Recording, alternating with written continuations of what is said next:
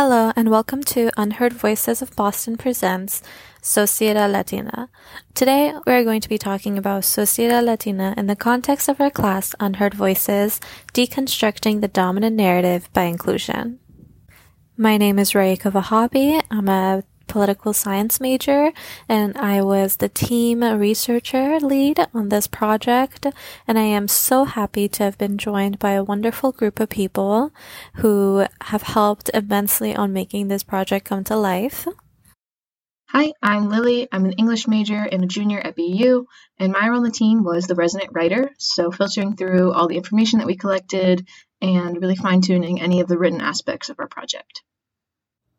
Hi there, my name is Albert Kelleher. I'm a current senior at BU, majoring in political science, and in relation to this project, my role has been as the major techie and also leading our presentation at the expo.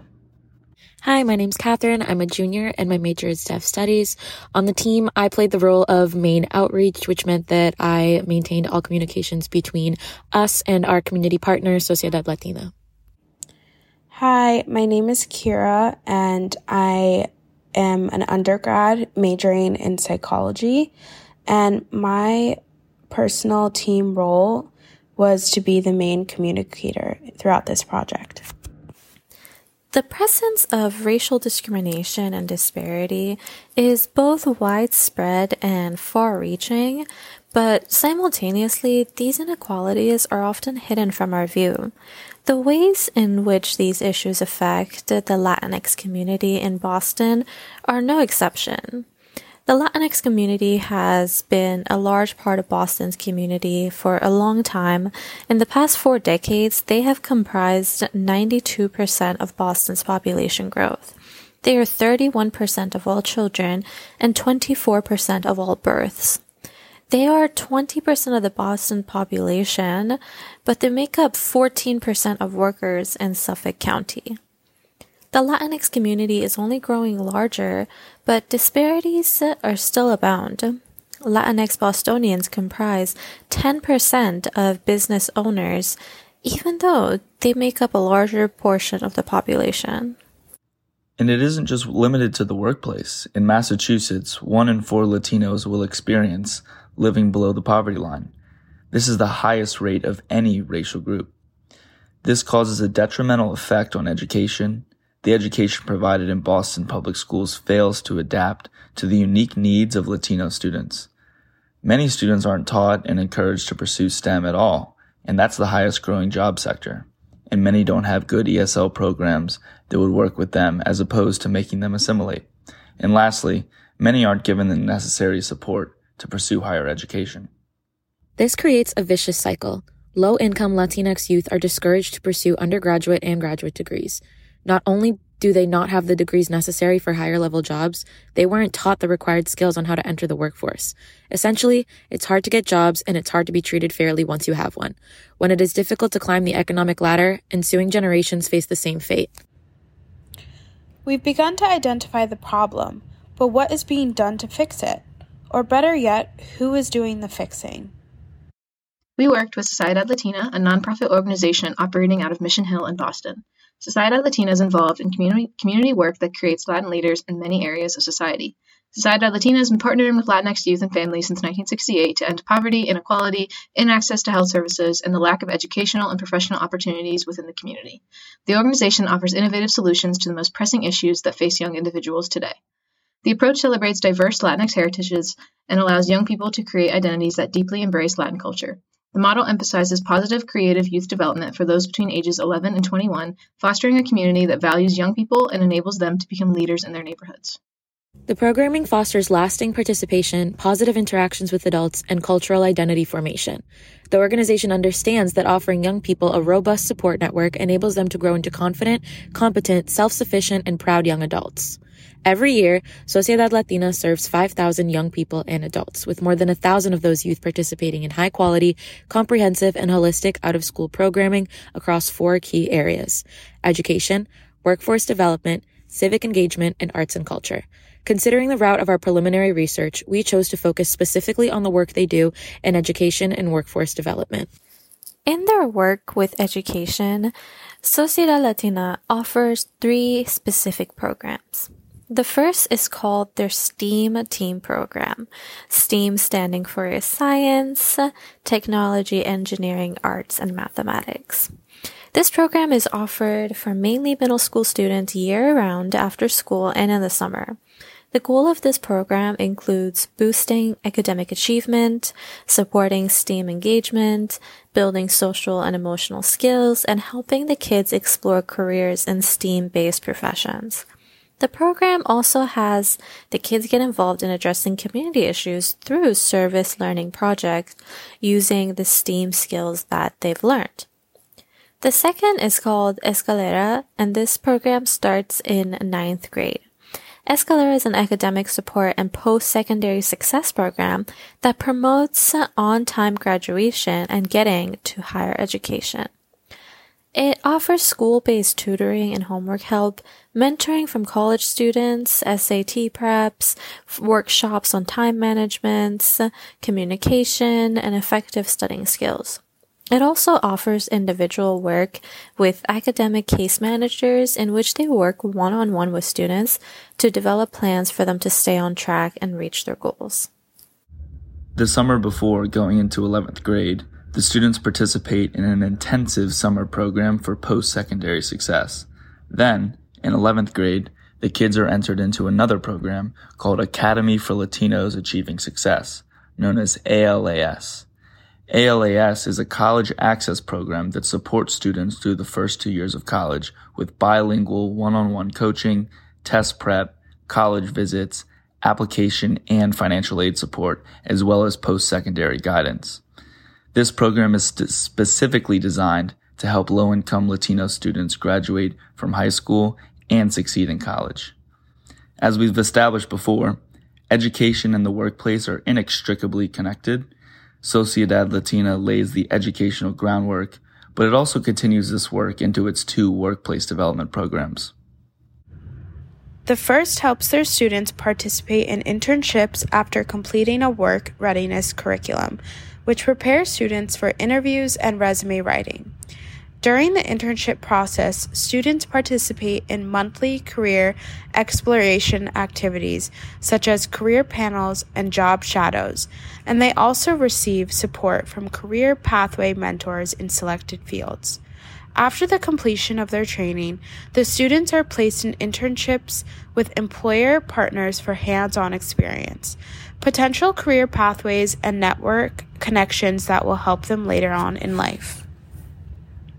The second workforce development program is called Emprende. This is an innovative 10-week program that allows the students to explore entrepreneurship and business by creating business plans, executing soft launches of prototypes, exploring post-secondary academic career options, and pitching ventures to a panel of mock potential investors. As a part of this program, they also offer an intensive 6-week entrepreneurship curriculum. Both the educational and workforce development programs offered by Sociedad Latina are structured chronologically. The program provides students with skills they most likely would not otherwise have access to. Overall, this organization is doing vital work for the Latin community in Boston and providing a model for communities everywhere. All of this information comes from an in-depth look at Sociedad Latina's website. On the surface, it is clear that the mission and goals of this organization are well suited for tackling some of these issues we've discussed. However, we didn't want to stop there. We contacted Sociedad Latina themselves and asked them to fill out a self-assessment. We didn't want them to simply repeat the information that anyone can find on the website, but talk more deeply about the work they do, who it impacts, positives, negatives, and more. We've already discussed our research about discrimination and disparity amongst the Boston Hispanic population, but at the end of the day, numbers and statistics do not always tell the full story. We asked the Sociedad Latina what they believe to be the key problems and disparities they see on a day-to-day basis. At the top of their list are access to educational and healthcare resources, low representation in previous gate-kept professional fields, and mental support. They also identified students' difficulties in knowing what already limited resources are available to them. Language barriers, they say, are also a huge obstacle, especially when it comes to healthcare resources. Lastly, their educational program works in response to a large opportunity and achievement gap, especially the loss of learning resulting from the COVID-19 pandemic. There is a lot of crossover between our research and their own experiences, but there are also plenty of issues that Sociedad Latina has discovered within the community that escape the realm of statistical analysis. Luckily, the organization is doing great work to combat these issues. We asked them to tell us about the solutions they've implemented to help face these issues. In their words, they said, "We employ young people through our Youth Leader program, which enables young people in our community to have jobs that are often limited or non-existent for young Latinos and youth of color." Secondly, quote, "Our health education program addresses the health disparities that our youth, families, and community members face, including bilingual resources, sexual health education, food justice, and mental health." Thirdly, quote, "Our education pathway addresses the opportunity and achievement gap by offering our young people the tools to take ownership of their education, learn about the college-going process, and receive one-on-one coaching, as well as achieve on-time grade promotion and graduate from high school." And finally, quote, "We prioritize building connections with our families, since families are the single most important factor in youth success. We support our families in their child's education through navigating the BPS system, understanding how to talk to teachers and administrators, and teach the best practices for graduating from high school and going on to successful post-secondary pathways." We asked Sociedad Latina how these solutions are working. We wanted to get a better understanding of where students start when they enter the program versus how students end when they complete the program, particularly in the realm of personal culture and self-esteem. Sociedad Latina explained that these baseline understandings are pretty low, hence their prioritization of cultural identity building, specifically through our Quien Soy Yo curriculum. This, according to the organization, helps to successfully provide the tools necessary for students to understand the importance of connecting with a diverse community, understand that culture cannot be separated from context, maintain professional conduct and behavior, and gain the confidence necessary to flourish in professional environments. The work Sociedad Latina is doing is incredibly important and inspiring, but it also isn't easy. We asked them what types of factors make their work most difficult and stand in the way of progress. Here's their answer. There is a continuous negative national rhetoric surrounding the Latin community and immigrants, which perpetuates stereotypes and stigmas. This adds to hardships placed on our youth and families, increasing mental health challenges and the opportunity and achievement gap, etc.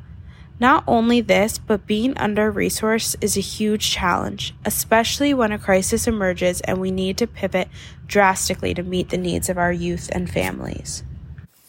Their answers remind us of another important factor. There are real, live people behind the work that gets done at Sociedad Latina. So we wanted to understand how this work affects them personally. We asked them about moments they feel accomplished, defeated, and how they balance their feelings and the concept of taking work home with you. They answered, "There is an incredible need to be flexible and open to adapting when working in nonprofits. All that Sociedad Latina does in response to the growing and changing needs of our communities for over 50 years, it's easy to feel defeated since the work is never done, but it's remembering that any type of youth development work is making a difference. But we have to recognize that the connection we have with our community, and we would not be where we are today if it wasn't for those that make up our Latin and Mission Hill Roxbury communities. We have been able to grow, adapt, and change because of our youth, family, community members, and partners.